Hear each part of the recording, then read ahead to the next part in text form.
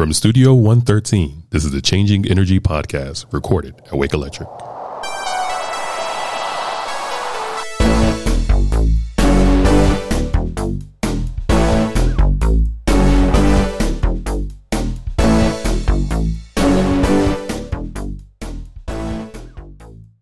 We got some energy today. Woo! Yeah. Woo, woo, woo! I wish everybody could see us how we dance. We need to record that again and put it out there. Nah. Yeah, no one needs to see. No one needs to see you dance, Kirk. True. Well, everybody's seems to be smiling, having a good time. Welcome to episode 19 of the Changing Energy Podcast. I'm Don. I'm Kirk. Sean. All right, and Kirk, you're on a hockey high, or should I say hangover right now? Well, maybe a little of both. It was awesome is all I can say last night. So we are recording on May 11th, and last night the Carolina Hurricanes, which I will say is the only time you'll hear us positively talk about hurricanes on this podcast. I love that. Yeah, I love it. Yep. Sidebar. Because most of the time we're pretty critical of hurricanes, but the local professional team here in Raleigh. Yeah, Game 5 against the New Jersey Devils. All right, we're headed to the semis. That's right. Went into overtime, and it was wild. I mean, I was giving high five, hugging people I didn't even know. It was crazy. I'm sure you were. You do that regularly, Kirk. Well, I'm glad. I'm glad you got to go and got to see the win and got to see us move on. So that's good news. So sorry to all those Devils fans that are listening to this podcast. Yep. Sorry. We can surely talk about hockey as our banter today. That seems to be a hot topic around here. And, you know, the hockey is played in the PNC Center here in Raleigh, North Carolina. And we recently, we're looking around at some initiatives that the NHL have put together. And we found a couple. And we found one that's pretty cool, right? Yeah. Which one is that? They've got quite a few. You talking about the LED, talking about the water, the planting the trees. I'm talking about NHL Green. NHL Green, yes, in 2010. Yeah, it's an initiative that the NHL has put together to just highlight. And I love their mission. Their mission is that, hey, we can't put on a hockey match unless our audience is healthy, unless we're doing good things for the community. And so they really said our success is based on us taking care of the communities that we're in. That's right. Preserving the environment, frozen ponds. Frozen ponds. That's what they call it. Don't play on a frozen pond. Yeah, I mean, because they obviously it's very energy intensive to put on a hockey match, and they care a little bit. So they started in 2010, and I think they do a different initiative every year. And the current initiative is pretty cool, especially when we're talking about changing energy, because the current initiative, I don't know if you read it, of what they're currently doing in 2023. I didn't get to the current one. So the current one is that the league has launched a software called NHL Venue Metrics. And it's a web-based facility operations data platform that they basically set up in the PNC Center to give all of the statistics of their energy use and everything. Yeah. And so that the venue as a whole has an energy management tool, and the NHL is providing that to each of the venues. And so it's really just a way for them to have a data platform to reduce operating costs, ultimately lower the carbon emissions and the environmental impacts in all the NHL arenas. Yeah. And so that's a cool thing. And you said you've looked at some of the things in the past. Yeah. The gallons for goals, they started that in 2010 for every goal, the 1,000 gallons of water. They purchased through the Water Restoration Certificate Program. And so for the past 10 years, 88 million gallons of water has been restored. Nice. So I thought that was cool. Because they need water, the frozen ponds. That's right, the frozen ponds. And last year, if you remember, there were two teams fight for the Stanley Cup. Their initiative in 2022 was to do water improvement projects at both of the Stanley Cup cities. So it was a kind of a reward for the cities that made it to the finals, which were Montreal and Tampa Bay. Tampa Bay, yep. Yeah, so there was a water improvement plan for both of those cities that made it into the Stanley Cup playoffs. So I thought that's pretty cool. Yeah. And also they, plant trees for every host city. All the club hockey teams, they're planting trees. And as well, I think in 2012 they started the LED lighting project. Right. So since 2014, I think they said maybe 2/3 of the arenas now have all LED lighting. Cool. So and many more. So it's good that we can talk about hockey, because here in this region, when it comes to college teams, we are a group divided. I mean, I don't care whether you're a Tar Heel, a Wolfpack, or a Blue Devil, or a Pirate, or a Deacon, or a Niner, or an Eagle. There's a lot of division, but we all come together for hockey because that's our one team. Now we do have the Charlotte. We have the Carolina Panthers, right? Right. Yeah. Yeah. Wow. Yeah, the Panthers, and we have the Hornets. Yeah. Oh, we have the Hornets. That's right. Too. So we've got the teams, but that seems like a so far away from us. Right. Right. Yeah, and the Hurricanes, they're having success right now. So that's right. Compared to the other teams. Constant success. Yeah. That's a good way. They've been in the playoffs, 5 years straight? 4 or 5 years. So, Hey, we'll take it. We'll take it. But we're a Changing Energy podcast, but we kind of have that as our banter. I got a statement the other day from someone that they hadn't gotten an animal update from you. Is there any new animal updates in your household? No more animals. Dusty Buns hasn't been seen in months. No, we got Dusty Buns. He's in the house. What? Oh, what? Yeah. I thought you released him. We did. And he was hanging out in a tree, and a hawk or something came by and tried to get him, and he started making this crying noise, and next thing you know, he's back at the back door. I'm not kidding. Wanting to come back in the house. So ever since then, you literally have a squirrel living in your house. Yeah, Mia's got a big old cage. He's got a hammock. I mean, he gets out in the room and hangs out with her, and he'll be on her shoulder. I mean, the squirrel is trained. It's literally, I need to get some video and show y'all. Oh wow! That program we talked about, that top secret program to train the squirrels not to get on the power lines. I might have something going here. Well, yeah. So instead of the power lines, they're just in your home. Just one. That's just one. So we still have the same cats. Spooky, he's still hanging around. Let me know when Dusty Buns chews through one of your electric cords in your house. Then you'll know. Well, yeah, I know. He's got some sharp claws, though. I can tell you that. Oh, my goodness. Oh, my God. How does taking care of a squirrel in your house go? Like, has bathing happened? Cleaning the cage? Well, do you bathe? Mia, my youngest, she's 10. She takes care of everything. Cleans the cage, feeds them, and it's pretty remarkable. He's pretty smart. I mean, he really is. But I mean, yeah, he literally, I'm not kidding, guys, came back to the door after the hawk scared him, because they were, one of the kids was outside running around, and they could hear him crying, and he was waiting at the door like a dog or a cat to come back in. It's the honest truth. It's the craziest thing. Squirrel had the good life in there. It's like, let me back That's in. what he was like. I know. Let me back in.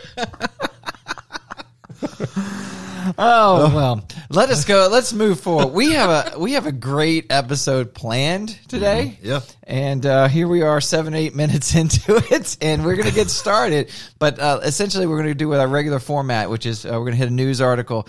We've got a great topic and a great guest planned. We're going to talk about microgrids, and if you type in microgrids in Google, you get this just enormous amount of data. We're here to explain our version of what a microgrid looks like and how it's going to change sort of our dynamics in our industry. We have a guest by the name of Eric Hall, who you're going to love to hear and talk from. We have a couple questions that we're going to answer, so we're going to have to get to it to continue on.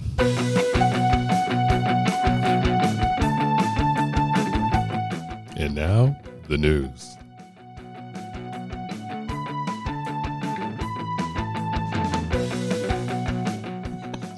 We started to look at different news articles, and we came up with so many microgrid articles that we're just going to save some of those news articles, but we'll refer to those when we have Eric in here, and we'll talk about it. I wanted to hit a news article that I saw on the Energy News Network. It was from April 27th. It is just something different that we haven't talked about in a while. The headline from Energy News on April 27th was Catawba College becomes first campus in North Carolina and the Southeast to go carbon neutral. Wow. And so this is a school that is just north of Charlotte, North Carolina. And while 400 higher education campuses across the country had made claims that they want to be carbon neutral, only about 13 have achieved it. This was one of the 13th and the first in North Carolina. And so wanted to talk briefly about what it means to go carbon neutral. Yeah. Basically offset any carbon emissions that you would have 100%, so that you do not have a carbon footprint. Now, that is really hard to do. Imagine if you had, first of all, you got vehicles. Yeah. That people travel. You have, obviously, energy use. You have, and I think the one that is most impressive, you have athletic teams that fly places. And if they're flying someplace and they're using an airline, they're having a carbon footprint, and that's caused by the university. So how do you get to zero when you're going to have to fly teams? And Catawba boasts that, were they Final Four or were they champions in Division II? I think they made it to the Final Four. I don't know if they actually won it, but I know they were in the Final Four. I think Division II women's basketball, they made it to the Final Four, and they had to travel. So, but let's talk about how they did it. Even before this became a goal, back in the 90s, geothermal was a big topic. And geothermal, as you may or may not know, is basically digging long trenches of pipe, putting that pipe in there and running air and water through those pipes and letting the temperature of the earth maintain that temperature. So if it's blazing hot outside, but the ground 6 feet down is nice and cool, you're running your stuff through the ground and it's cooling it for you. Yeah, naturally. Yeah. And so using geothermal heating, it was expensive, but ended up having huge savings because you weren't having to heat and cool as much air and water by using that in the 90s. Wow, that's great. 90s. Yeah. And then since then, they've put 800 kW of rooftop solar. Now, 800 kW is big, and we're going to hear about sort of it's not necessarily a microgrid, but a solar plus storage project that we did at Wake, which was 500 kW. And so this is 800. This is 60% more that they put on the rooftop of their college. Wow. They also have 76 solar thermal panels. So just like the ground can cool air and water, thermal panels are essentially just like rubber panels on a roof that are gathering heat, and you're running water through those to heat water and using the sun's temperature and using the sun temperature to heat the water. Wow. Oh, really? So just using a panel that is meant for thermal increase there too. So they're doing that. They also have pretty much moved to a ultra efficient LEED certified buildings. There's a LEED certified building. I had to look what that was because we say LEED a lot, and it's very hard sometimes to understand what is LEED certified. LEED stands for Leadership in Energy and Environmental Design. And it's a certification that a group has put together and says, if you build to these standards, you can be LEED certified, and it means you're just as efficient as we can come up with specifications for you to build. So, okay. So did you read how they offset their That's athletic what I was travel? Say, yeah, with buying credits. Yes. Yeah. So credits. I mean, not many people. It's probably the most difficult part of solar energy to understand. Yeah. Is that obviously a solar investor can invest to build a solar farm, and they can provide electricity from their solar farm. But the government set up a credit system so that people could buy credits and pay those investors back in buying the credits, and could count that as their own carbon offset. So what this school does is spends almost $100,000 a year, not to build more solar, but to give that money to investors to buy the credits for solar credits and renewable credits. And for every emission they have that they're not covered for, they buy an offset for. Yeah. So they're buying these offset to be zero. Yeah. Carbon. Yeah. And, we sort of have the same programs, and Wake Electric has bought credits for members. In fact, we had a program for a while that if you had an electric vehicle, and we still have this program, if you have an electric vehicle, we will go out on the market and buy credits equal to the amount of car charging that you do. And you can say, quote unquote, my car is run on wind. If you do that, because we're buying the wind credits that you're using to charge your car so that you're offsetting the electricity you put in your car. Yeah. Now that is simply a cost because you want to, as a consumer, do that and be able to say that. Yeah. It's obviously good for the environment to do that because they're investing in farms, but it is an additional cost on top of buying a car that you're going to pay to offset that. But that is what you feel about doing. But those opportunities are available, and we're excited to see a news article like this that a college campus has decided to go carbon neutral and achieved it. Their goal was 2030, and they beat it by 7 years. 7 years. Yeah. It's remarkable. So they had Governor Roy Cooper come out and visit them and really showcase them. And this article is really great. So we'll put a link on this article for everybody to consider. So, and since we got, Sean, I know you've got a couple news articles and you found one, but they're all microgrid related. Right. Mm-hmm. And since we have Eric just waiting to come in here and join us for the interview, let's save some of those and we'll hit those articles with him and we'll continue to move on. I got a question. What about this up here? What's this on our board? Okay, we have a cork board that he's pointing to and tapping, and it is a brochure for the Ford F-150 Lightning, and it is a description of how and the requirements for charging your home off of your vehicle, and it's got a headline, and that's what you're pointing at. Yeah. What's the headline? I want to know if they've been listening to our podcast. Oh, yeah? Because the headline says, light it up. And remember, I wanted to call our podcast, Light 'em Up. Yes, for some of you that are joining us for your first time with us in episode 19, episode 1, Kurt suggested that we name the podcast Light It Up or Light 'em Up. Yeah, Light It Up, Light 'em Up. We determined that had the wrong connotations. Yeah. And we might not get the listeners that we are expecting to get if we called our podcast Light It Up. But Ford doesn't have a problem. I know Ford doesn't. Look at that. That's what I saw. I'm like, come on, man. Let us move on.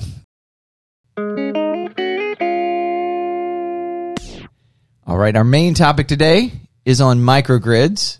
Tons of information about microgrids, and very few people even understand what they are because it's such a new type of term. Yep. But it is revolutionizing and transforming our industry for sure. We have a very esteemed guest in the studio. Welcome, Eric Hall. How are you? Doing great. Glad to be here. Thanks, Don. I know you've got to be impressed with what we've put together in here. After listening to 3 episodes. This is exactly how you pictured it? 3 episodes. This is even better. All right, man. I like that. I don't know if that means our podcast sounded that cheap or but we'll take it. Eric is an amazing individual. He's got great stories to tell. He's got a position. Eric, could you just tell us a little bit about your current position and with NCEMC and what you're working on these days? Sure. So I am the Director of Energy Services and Technology at North Carolina Electric Cooperatives. And what that entails, it's basically 3 areas. We cover demand response programs and behind-the-meter devices for demand reduction. And we also cover distributed energy resources like microgrids or batteries or solar plus storage. And then the third area is our distributed energy resource management system, or DERMS. And that is the tool we use to tie all of this together and to operate it with a single user interface. Sure. Back in the late 1800s, Edison never worked with DERMS or anything like that, right? No. So that's why it's on changing energy. Do the questions get harder as the podcast goes on? The DERMS is such a new term, but it really is the bread and butter of how we move forward with smart grid. It's how we control this kind of stuff. So discuss DERMS just a little bit more, just kind of go a little deeper into the different things. If you push a button on DERMS, what different things could happen out on our system? Oh, that's a great question. I think before I do that, though, I should start it a little higher and say, what are the two main purposes of DERMS? Mm-hmm. I'd almost say, like, who are the two main user groups of DERMS? So DERMS, again, the Distributed Energy Resource Management System, is how we interact with about 600 megawatts of distributed energy resources we have across North Carolina. Wow. And this is the Wake Electric Changing Energy podcast, but DERMS is not just for Wake Electric, it's for all of the cooperatives across the state. Mm-hmm. So, aggregating all that together is difficult. Integrating all those different types of resources, is difficult, and that's why we have the DERMS. Okay. So those two purposes, though, the number, the original maybe purpose, or the one that we've really built out the most, is for wholesale power cost reduction. So, yeah, we've gone into a lot of discussion about how our rate fluctuates quite drastically, and it's quite volatile compared to the flat rate we give a lot of our members. Mm-hmm. And we do that by hedging and managing our side of the grid. And we do that on behalf of our members so that we can give them as simple a power delivery as we can. Meanwhile, in the background, we're doing everything we can to balance our load, to handle situations like that happened on December 24th, to handle the extreme heat of the summertime, that we're managing these resources to make it as easy as possible on them. And you're working that for us. Right. And because of the manner in which we as the cooperatives pay for our energy, managing those peak periods and minimizing the load during those peak periods is one way we manage cost. And DERMS is a tool that allows us to do that with all those distributed energy resources across the state. And we talk about DERMS because the DERMS is going to be used to automate and use microgrids. That is correct. Okay, so let's define a microgrid. I guess by defining a microgrid, you could say, what is a microgrid compared to what is the grid today? The grid today and historically has been centralized generation, large power plants, transmission lines, regional transmission operators managing that down the line to a distribution cooperative. And then the distribution cooperative is just simply providing power from that delivery point to the end user. And we know the status of the industry now is it's harder to build centralized power plants. That is correct. And yet people still insist on using electricity. Yeah. how dare we? I mean, and come on. they insist on changing the way they use electricity. Oh, Explain that. I like it. Well, so, the name of your podcast is Changing Energy. Yes. And it links really well to, one of the things, a term that we're using a lot these days, which is the energy transition. Right. And when I look at the energy transition, I look at both sides. I look at the production side, and then I also look at the consumer, the user side. So when we talk about energy transition, we have historically had generation assets that can run 24/7. They base load, and then we have additional assets that we can bring on that are mostly fossil fuel based that can carry the peak loads as the day goes on. And in general, the usage of the country, your residential or your commercial industrial usage has been pretty easy to forecast. Mm-hmm. I think that's changing on both sides, though. Right now, we're retiring many of our older fossil fuel assets. Mm-hmm. So those 24-hour resources are going away. And at the same time, we're building, and especially in North Carolina, a lot of renewable assets. Solar, it's not a 24-hour asset. It's a 6-hour asset. It's not a base load asset. It's an asset that can be impacted by storms. So just simply cloud cover impacts that asset, and it as a storm goes across the state, it impacts different portions of the state at different times. Right. So you go from this centralized, as Don said, 24-hour asset, very repeatable behavior. To an asset that's distributed, intermittent, possibly all the way out at the end of our feeders on the coast where all the sun and the flat land is. And so you're changing that generation piece. But at the same time, our users are changing their usage patterns. They're getting smarter. They're listening to your podcast and they're saying, wait, I can have a time of use rate? That's right. Yeah, right? And I can buy an electric vehicle, Yeah, and that's going to EV rate. change the usage profile at my house. So the retirement of fossil fuel plants and the addition of renewable generation in the public media eye is a great thing for everybody. It just gets really complicated because it changes everything about how we deliver the power and manage it. For sure. That is the energy transition that we are trying to manage. Right. We Wake Electric, we North Carolina Electric Cooperatives. Yeah.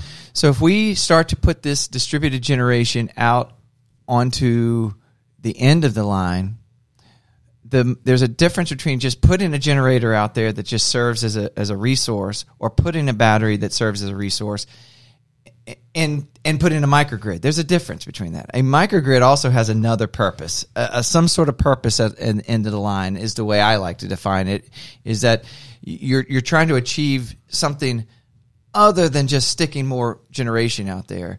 And I think that the North Carolina cooperatives have put together 5 microgrids. That is correct. Yeah. And in my opinion, each of those are specifically different than the other and have different goals and do different things. And I think it's just a great way of displaying what microgrids could look like going forward, and to do that in some way. Sean, you found an article, and I think this will kickstart us. That article that you had right there about global data and the picture that you're looking at. Tell us a little bit about what you discovered when you did some searching for microgrids. So, like Don said at the beginning, you can just type up the word microgrids and just see dozens upon dozens of news articles. Everybody's discussing it now. It's a hot topic. And I ran across this article that we'll have linked. It says the microgrid market is to triple by 2027, saying that the value of global microgrid market grew to $28.9 billion in 2022. And is estimated to reach $60.7 billion by 2027. Right. And this is the replacement. This is money that historically would have been put in centralized generation. They're now aiming it toward microgrids. The picture, though, this is the solar mini grid system in Zimbabwe. Oh, Zimbabwe. Yeah. Mm-hmm. But Puerto Rico is mentioned in there too. Yes. Yeah, and we all know that got hit by Hurricane Irma, I believe. So microgrid interest has been increased because of the increase in network downtimes and natural disasters, along with high cost of grid expansion and the growing threat of external attacks, are strengthening the case for microgrid adoption. Right. So if we see that there's a threat on a transmission line, in today's grid scenario, you affect thousands and thousands and thousands and thousands of people. Yeah. If you affect something on a distribution system, you're a couple hundred people maybe. And by putting an islanding generation source out there, that's going to cover the people that are on the local level. And so whatever happens at the transmission side in the future, if there are microgrids out there supporting it, hopefully the microgrids can pick it up to save some of those people at the end of the line, I think. So, and I think this is a great point to go back to your question. I think we asked a couple minutes ago was what defines a microgrid? Yeah, and you've actually touched on all the points. But a microgrid is simply, say, a geographic area or an electrically connected area that can be isolated from the grid, and it has its own generation source. So when it is isolated from the grid, it can continue to produce electricity. The simplest case is a home with a generator and an automatic transfer switch. Right. Power goes out, the ATS notices it, starts the generator, and that house becomes a little island. And that is the function of a microgrid. Now, we can expand that, and we can talk about the microgrids. We were talking about the Ford F-150 being the battery for the home. Exactly, yeah. So you can move. Yeah. You can say that the future is not a fossil fuel generator. It's your Ford Lightning that you've parked in your house, and now it's powering your house and a loss of electricity. Great. So. Cool. So, like I said, NCMC has participated in 5 microgrids. I'd love to kind of walk through those. I think the first one that came about was Ocracoke Island. Yes. Tell us a little bit about that. So Ocracoke Island, for those of you in North Carolina listening to the podcast, you probably understand what Ocracoke Island is, but it's at the end of a really long electrical feeder, so it's exposed. It's also on the coast. It's an island, so it has fairly severe weather events. So to bolster its ability to maintain its power, we created a microgrid. So it's our pilot microgrid, and we basically tied together a fossil fuel generator with a battery and a small solar facility. And then on the island also many behind-the-meter devices like water heater controllers or smart thermostats. And they basically just reduce the usage during the time periods when the microgrid's running. But tying those resources together and then, placing I'd call it the brain, we call it the microgrid controller, that manages the resources, and then putting in the equipment, the electrical equipment that allows it to isolate itself or island itself, created our first microgrid. And Don, you mentioned that all of our microgrids are a little specific to their case. And the purpose of this microgrid was, one, it was our pilot, it was our first, it was learning. The second thing, though, it's a specific use case of a utility microgrid. It's the island that we are islanding. Right. That we are serving Island. Ocracoke Island that we are serving with the microgrid. And we're serving that, that geographic boundary of the island when there's an event that comes across and takes out their feeder. So I know this was, we were dipping our toe in the water of the island as we did this. What is realistically, could it keep the island up and running for? I know this was a pilot, but is it a couple hours? Is it? Well, so it depends on the load. It depends on the load. It depends on the time of year. So if this is high summer season, the load is actually be much higher, and your limit there will actually be the diesel generator. Gotcha. So the generation asset. That's But there is a battery there also. There are the solar panels as well. But again, it was a pilot. It was let's dip our toes in this technology and let's learn from it. Right, cool. I think the second one that came about, Butler Farms, I think.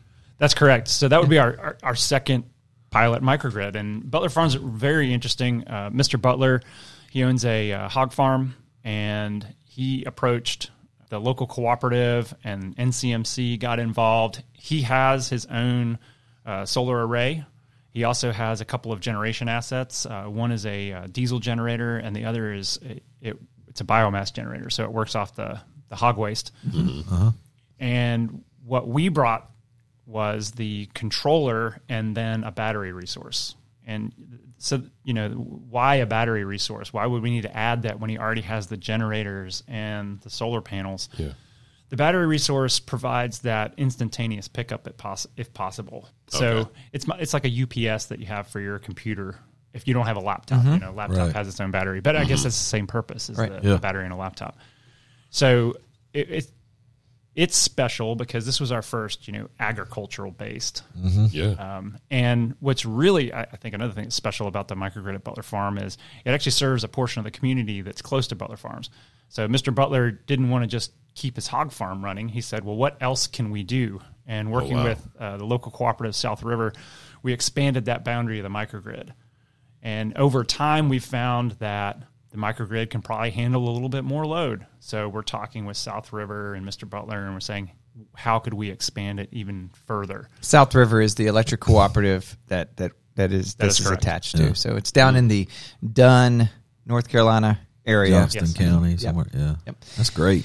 And what's cool about this is that by putting this sort of bubble over the pig waste, the ponds. Yes, this pond that would normally, honestly, the odors around a hog farm have been historically bad. Yeah. Well, yeah. And now imagine you're putting this cover over it. It's expanding. When the methane gas starts rising from these ponds, it's collected in the bubble. It's piped then to the generator. Right. Oh, wow. And so it's also a containment of some of the natural issues around hog farms that we're taking care of at the same time too. That is cool. Really great. I must go check it out. You technically have two renewable resources at that microgrid. You have the bio-waste generator, and you have the solar PV panels. That's a really strong example of members and communities and people just interested in this change of energy as well. And So just much different so. ways of- Yeah. Right. It's Coming a great together. example of that. And you can tie all of this back to what we call our brighter future. I don't know if you've spoken about that on the podcast yet. We really have 3 tenets of the brighter future: reliability and innovation. So we want to maintain or increase the reliability of the system. You guys spoke in a previous podcast. The system is extremely reliable, but with the energy transition, how is that going to change? Yep. So we want to manage that reliability, but we also want to innovate. And microgrids are about the most innovative thing we're doing right now because they bring together these different assets. The second point being sustainable and affordable power. And we've talked about affordability. We're also looking at sustainability. We talked about solar panels, renewable resources, biomass generator. Yeah. But the third piece is that local community benefit. What can we do as part of North Carolina Electric Cooperatives, Wake Electric, provide that local community benefit? And Butler Farms serving not just the farm, but also serving the local residents, the neighborhoods that are close to the farm. You get that local community benefit from this very innovative resource. That's awesome. It Yep. is. Great to hear. Cool. Microgrid number 3. Well, I'd like to talk about 3 and 4 at the same time, and then we'll transition to 4 specifically because that's yours. But there's a difference between 3 and 4. There is a big difference. But they're both residential. That's correct. And the 2 that we're talking about is Heron's Nest and Eagle Chase. That is correct. Heron's Nest is on the Brunswick system down in the Charlotte, North Carolina area. Tell us a little bit about that. Yes, so this is, I like to bend these 2 microgrids together because, as Don just said, they're both residential microgrids. And so we had developers building a neighborhood, and they had an idea. And Don, I'm going to let you talk about Eagle Chase and the idea there because you tell that story so well. But in Brunswick, the developer said, I want a sustainable neighborhood. I want a sustainable neighborhood. And so when we worked with the developer with that neighborhood, it was about solar on top of the house. It was about a solar panel array that supported the neighborhood. We added a battery. We added a control system for it. But it was also about smart thermostats in the home. It was about reducing the energy footprint. I believe their driveways are all permeable, right? They don't have concrete driveways. wow. It's permeable. Yeah. So that neighborhood is a really cool neighborhood, really catering to Yeah. a special customer, right? Right. But it's a really cool neighborhood, and to tie it into a microgrid was Yeah. very interesting. How many homes are It's around 30 homes. around 30? Okay. Yeah, both of these residential And they're microgrids are it's around 30 interesting homes. because they're super efficient. Right. They're sustainable. They're also smaller. They're the tiny home concept in certain aspects. They're only 800 to 1,500 square feet for the entire 2-story home. So they're small footprint with solar, the solar storage. So just a really cool concept. Yeah. And a battery storing the solar. So if that neighborhood ever needs to island itself, the people in that neighborhood will Just benefit. pull it from the battery. That's right. Wow. And when you roll into Heron's Nest, you notice immediately there's something different about this community. And then you start to hear the story. You go on the website. It's a pretty cool story. Yeah, it's cool. Eagles Chase. That never happens, by the way. Right. Eagle Chase is the microgrid that we've put on the Wake Electric system. Once again, as I was watching the Ocracoke and the Butler Farm microgrid go in, our growth in Wake Electric's territory is primarily residential. It's primarily subdivisions. And I started to talk amongst our folks that a residential microgrid is probably more likely than a commercial microgrid for us, just based on our demographics and what's going in our territory. So I told our engineers to stay really close to some of our developers and find an innovative developer that was interested in doing something different. And we found the Winslow Homes developer. Walked in one day and said, I want to build a resilient neighborhood. Now, that is the big difference between Heron's Nest and Eagles Chase. One says, I want to build a sustainable neighborhood. One says, I want to build a resilient neighborhood. And the beauty of microgrids is you can build a microgrid to achieve either one of those goals. Or both. Or both. Yeah. Right. Yeah. And so resiliency, as we've talked about in the past, means how quickly can you respond to an event? How quickly can we get the power back on? Exactly. And his idea was, let's put a generator on every home. And I said, sounds good. Let's move forward with that idea. But at the same time, let's consider what if we consolidated all of the homes, and there were 31 homes in Eagles Chase.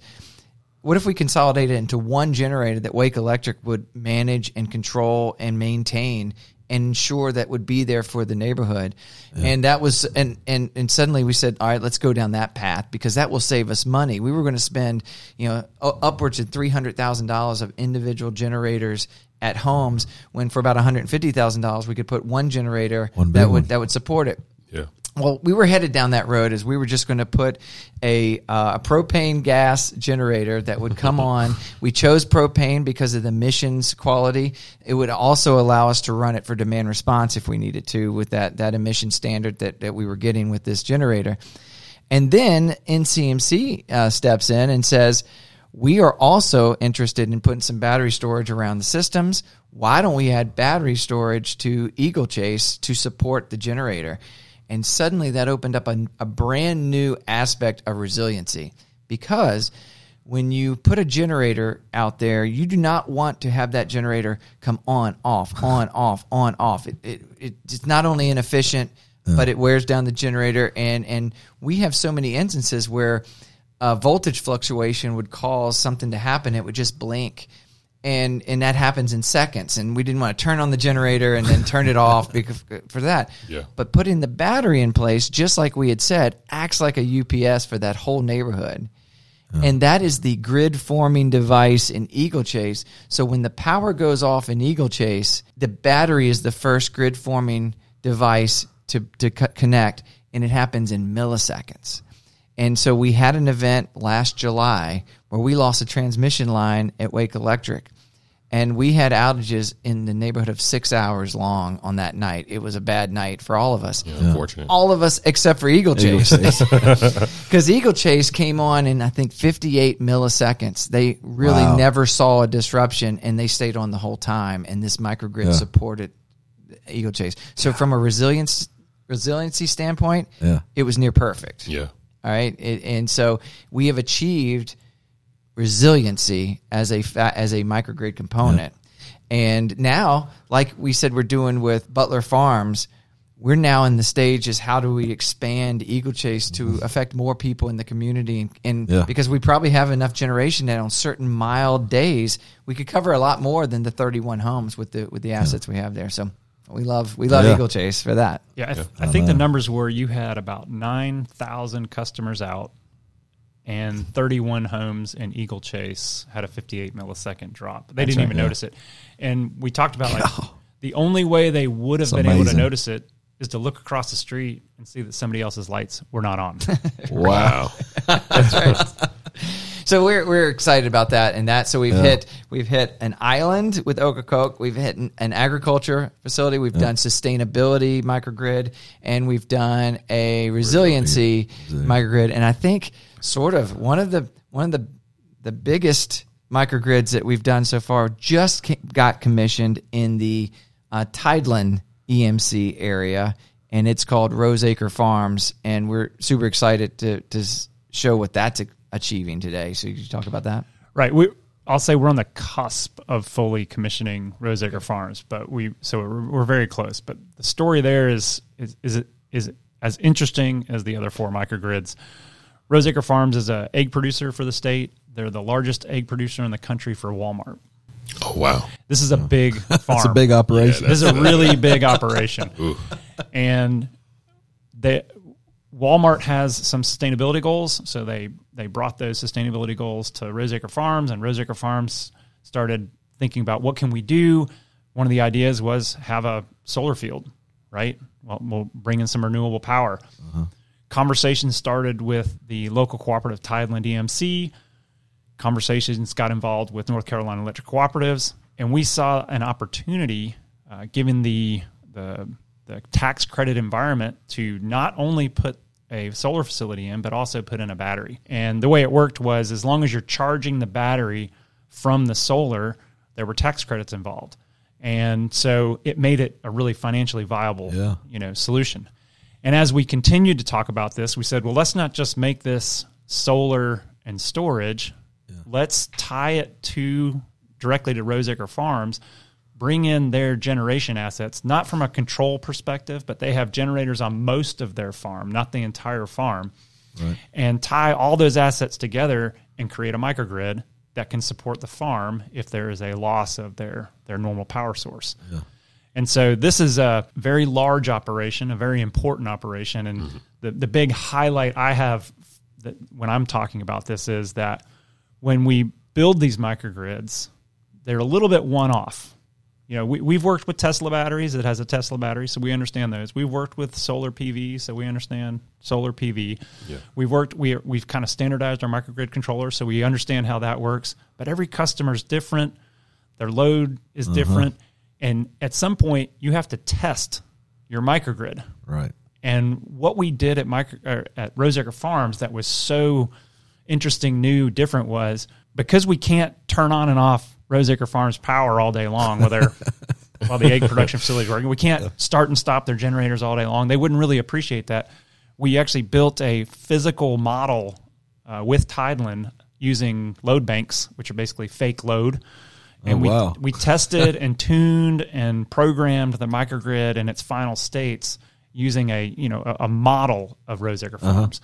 And so when Don said we've commissioned, we are transitioning from the model to the farm now. That's our final step.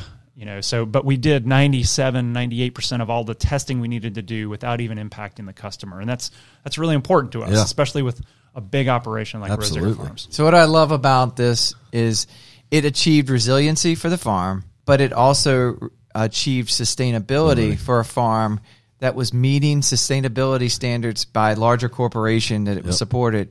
And the cooperative sort of got together and used our experience of all these microgrids to come together and really help Tideland and this Roseacre Farms, move their business into the next generation and keep their business up and running. It's a great story all the way around. I think that's a really important point, and it also ties together what are the other benefits of these microgrids. We're talking about it's providing power to that local customer.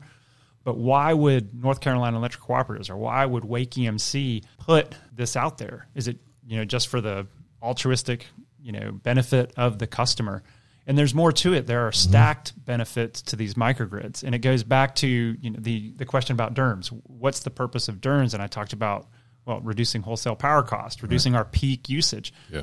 Each one of these microgrids has assets, the battery and sometimes the solar, that during those peak periods, we can utilize those to reduce the peak load on Tideland's system or Brunswick system or Wake Electric system or South River's system. So each one of those battery assets is tied back up into the DERMS, and during those peak periods, we utilize the batteries to lower the total demand of the system. And I think that's it's that stacked benefit that makes these microgrids so powerful, so useful, so innovative. It's not just reliability. It's not just sustainability. It's affordability. It's community benefit. It's everything we talked about in these innovative resources. Secondarily, though, and Don, you touched on this also, it's not just about affordability. It's also about, can we maintain the system when something's coming through? And it's not just reducing cost, it's about maintaining the system's ability to operate. On December 24th, the weather event that came through, Winter Storm Elliott, impacted not just the distribution cooperatives, but the transmission operators. And at that point, those batteries at the microgrids were brought to bear on the system through our DERMS to keep the system operating. So it wasn't just about reducing cost. It wasn't about reducing cost at all. It was about maintaining the operation of the system. And I'm looking forward to the next 5-10 years as advanced grid operation really becomes the way we talk, is really tying in not only just assets at the end of the line, but tying lines in together and really combining a lot of these microgrids to achieve whatever we need to achieve to balance that load and give our members what they want, and as far as electricity needs to support them. Like you said, you've said there's an example out there where we're going to have 1,000 new homes and 600 of them are going to have F-150 Lightnings. And we're going to need to know how to balance that and provide services that can meet those needs. And we're going to have to get a lot more advanced as this gets more complex. But I think we're putting all the tools in place, and dipping our toe in the water is a serious thing. So we know now how to do a microgrid, how to do some DERMs. All these are going to be the tools in our toolbox to get that done. So all this is exciting. It is exciting. So what's the plan for number 6? Do we know yet? Oh, do we have a 6th microgrid in the works? So we haven't defined a 6th microgrid, no. But we have defined some opportunities. So in addition to the microgrids, we have other solar plus storage assets. We're deploying batteries across the state, battery energy storage systems across the state. And when we look at where to place those systems, one of the things we look at is there a opportunity to provide resiliency to a customer or a group of customers? Is there an opportunity? Is there a transmission source that's not as reliable as we would like it to be? So putting a battery here could help us during a storm or some other blackout or anything. Exactly. Yeah. We haven't talked about a microgrid that has been around for a long time and that you have very direct knowledge in. We are going long and good with this podcast, so we're going to keep it rolling. It's a great episode. Tell us a little bit about your work in the military, because you have experience with a nuclear sub. And how is that a microgrid, in your words? Part of my story is I was, for 12 years, I was a nuclear submarine officer in the United States Navy. And after that, I went to NC State, and I worked at NC State for about 10 years before I came to North Carolina Electric Cooperatives. And when I got to North Carolina Electric Cooperatives, it's the first time I had heard the term microgrid. I've always worked in energy, but it's the first time I had heard the term microgrid. And hey, can you explain that to me? And I think it was Jim Muslick who was explaining to me how a microgrid works. We were talking about Heron's Nest and Eagle Chase at the time. And a light bulb went off in my head, and I said, I've been doing microgrids since day one of my career. Because, I defined it earlier. It's a geographic area. It's something that has its own generation source, and it's something that can island. And a submarine, when we come into port, we connect to the power at the port, and we shut down the nuclear reactor, and we're reliant upon the port power. But when we go to sea, we disconnect from shore power.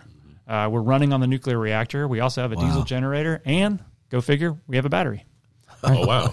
So it awesome. Literally is it's a floating, some would say sinking microgrid. I like we tend to say submerge. Submersible. We tend to say submerge. But I usually when I'm describing microgrids to people, I use a cruise ship. It's very similar. It's almost identical. But the submarine's really special because it actually has a diesel generator, it has a battery, it has the nuclear reactor. So it's a really great example of a microgrid. Yeah, cool. That's so cool. Eric, this is exactly what we wanted for the podcast. This is I've been saving this up for the right time to bring microgrids into play, because we have been talking about it a lot in our industry lately. We are glad that you're at NCMC helping us with this and helping put all this together, and we will continue to lean on you and your expertise as we find more opportunities out there with our membership. Yep. Thank you so much for being here. Yes, you're welcome. And this was fun. And you're welcome anytime. That's right. And just let us know when you've got something on your mind. We'll bring it onto the podcast for our folks. So thank you very much for being here. Yeah, thanks, Eric. This is a great time. Thank you. Questions. Love it. Sean, we actually have a couple questions, and probably more. We've got a limit because we're running short on time. This has been a long podcast, but let's hit at least a couple of these because there's some good ones. All right. Well, we have this question here from Dale, and he says, years ago, I bought a programmable thermostat. It was set in the summer/winter to let the temperature go up and down while the house was unoccupied for 10 hours. Subsequently, the heat pump would run continuously 4 to 6 hours to restore the temperature for occupancy. The house is very well insulated. That is not the problem. It simply takes a long time to cool or heat all of the furniture, walls, etc. During this period, the constant draft of cold air especially is unpleasant. Is my heat pump using less energy running continuously playing catch up than it would use running intermittently to maintain comfort? It seems to me that 5 hours continuously running to catch up for 10 hours of, to be generous, idlessness could be averaged over the 15 hours to be like running 1/3 of the time, which seems about right for maintaining. Any thoughts? That's a good. We get this a lot. We tell everybody to use a programmable thermostat, turn it off when they're not there. And I think that's the wrong thing to say. Don't turn it off. I think that the purpose of a programmable thermostat is to lower it a few degrees, right? And so the question is, do I save money if I leave the house for 10 hours and try to come back and now it runs 5 hours continuously to try to catch up? Is that as efficient? The answer, of course, is it greatly depends. Yes. He says that this house is very efficient, which that's a very important factor. How efficient is your house? You have your weather strips, your window installations, your R rating of your installation, whether you've got no gaps in your door frames and that sort of thing. All very important because that's what makes the house more efficient. Also, the type of flooring. If you've got wood flooring or tile flooring, it takes longer to heat up those materials because they actually hold heat. That's cold to your them feet too. Yes. So all of that depends on the house. I have to also say he mentions that he has a heat pump, and I think that the general consensus is a heat pump in general is not the best one to cut off for several hours and then try to catch up because heat pumps use auxiliary strips and heat strips, and those are pretty energy intensive. So maybe a heat pump isn't the best mechanism to use for that. Maybe keeping a constant temperature if you have a heat pump might be the way to go. But there's a couple other factors too to think about. The thermostat, where it's located. If you've got a thermostat that happens to sit next to a window and the sun comes down in the middle of the day and you're going to get these ghost readings from your thermostat, that's something to also consider. That make sure your thermostat's reading accurately when you go to adjust it and make sure that that's in a good place. Overall, the Department of Energy strongly suggests that lowering the thermostat by as much as 10 degrees when you're not home will save you money. And so obviously, if your air is cycling, if you're not there for an 8-hour period, here's the stat you need to think about. If you're not there for an 8-hour period and you're running air conditioning and heating throughout that 8-hour period per day, let's assume it's 8 hours a day, 20 days out of the month, because those are the working days, 20 days out of the month. That's 160 hours a month that you are heating and air conditioning your house, and you're not there to appreciate it. If you take that times 12, that's 1,920 hours a year you're conditioning your house without you being there. Wow. So 1,000 hours, so obviously there can be found some savings, and I would never suggest you cut off your conditioning, especially on hot or really cold days. Instead, just dropping it a couple degrees has it cycle less. And so we highly recommend, especially if you're on a time of use rate where you get a different rate for your peak time versus your other peak time, you could do stuff like pre-cool or preheat your house. So think about that. If you have a programmable thermostat and you're on a rate that shows a deep discount or shows an increase during our peak time, our time of use rate is 2 hours a day, and in the summertime it's 4 to 6 p.m. So since the energy you use is cheaper between 2 and 4, why not crank your air and get your house down to 67, 68? And then change that thermostat temperature to 78 and ride through those 2 hours. Okay. And if you've pre-cooled your house, so anything you're losing during that time, you kind of pre-cool. Especially if your house is insulated really good. So I think that is probably the best way to try to save money. Is if you want to limit, you want to sign up for a time of use rate, take advantage of all those. Right. You want to adjust your temperature down a little bit, but not enough that if you have a heat pump that you'll call on the auxiliary strips and the auxiliary electric heating, because that will end up costing you money, probably in excess of what you save. But if you do these mild temperature changes when you're not there, that's 1,920 hours a year you're not conditioning your house while you're not there. So the Department of Energy strongly suggests doing this, and they suggest that you'll have about 10% savings annually if you do that. Wow. That's great. So I think overall the answer is definitely it depends on all the conditions of your house, but we think that if you think through it and do it right, it should work for you. Makes right? sense. Yeah. Cool. Awesome. I think we have one other question we can hit before we go. We had one from David. Yes. Yeah, let's see. I've read that adding just one residential EV charger increases electric usage between 20 and 30%. As more and more of these EV chargers are added to Wake Electric's system, the revenue stream should become more and more significant, minus any system upgrades that have to be purchased to handle the increase in load. We have heard Wake Electric talk about their favorable off-peak EV billing rates that are designed to promote EVs amongst our members, as well as helping to maintain a load that does not place strain upon the grid. Has Wake Electric considered any further promotional programs, such as 1, establishing charging stations throughout the service area, 2, providing financial incentives other than billing rates for members who purchase EVs and our residential fast chargers, and 3, providing members with free level 2 chargers when they purchase an EV? Okay. All good questions.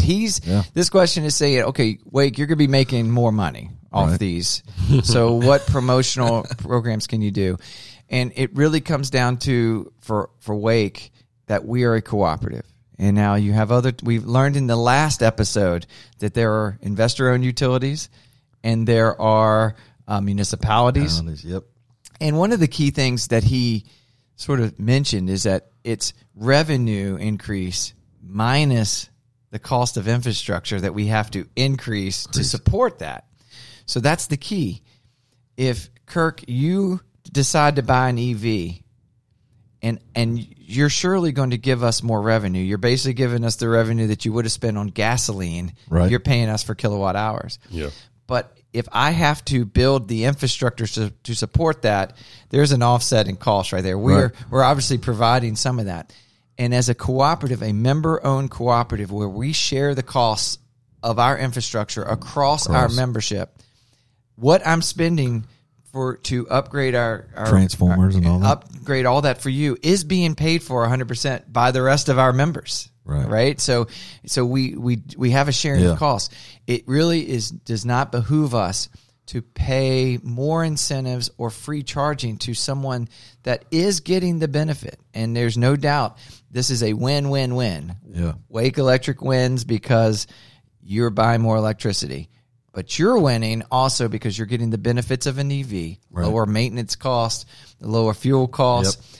Yep. Also, the environment is the third win, because if you're charging off peak, the environment is, we're not having to build more capacity to do that. Right. So if we do that and you get the benefit, your neighbor isn't necessarily getting the benefit. But if I were to provide a free charging to you, your neighbor would be the one helping to pay for it. Yeah. And we just think that if we can put it in our rates to give you enough incentive to do the right thing, we can achieve that win-win-win without the extra incentives.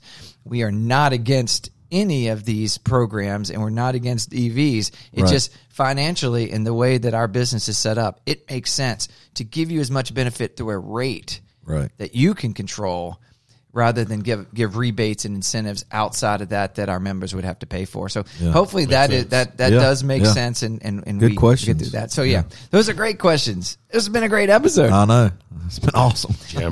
Number 19 is going down. It is as a great episode. I'm calling it right now. Yeah. And the listens are almost 5,800. I mean, it's just, yes, I love it. Yeah. Let's reach 6,000 before episode 20. It's so good. Now I just need to find your music over here so that I can get going on your announcements. Here we go.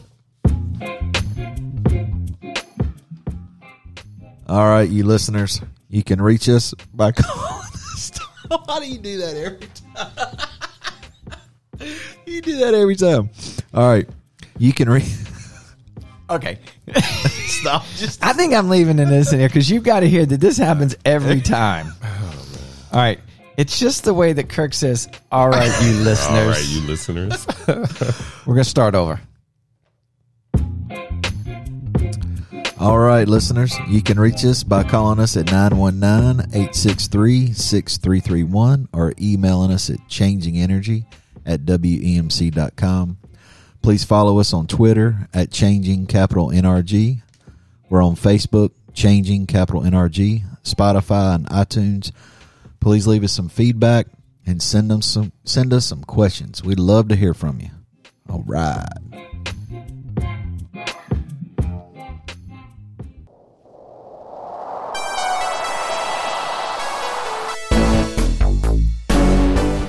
Thank you for listening to the Changing Energy Podcast. Our broadcast team consists of Don, Kirk, and Sean, with special appreciation for our producer, Ira Osby, Leanna Crumpler, our artistic and social media guru, and Deshaun Gibbs for music and everyday smiles. We look forward to you joining us on our next podcast. Until then, keep the energy going.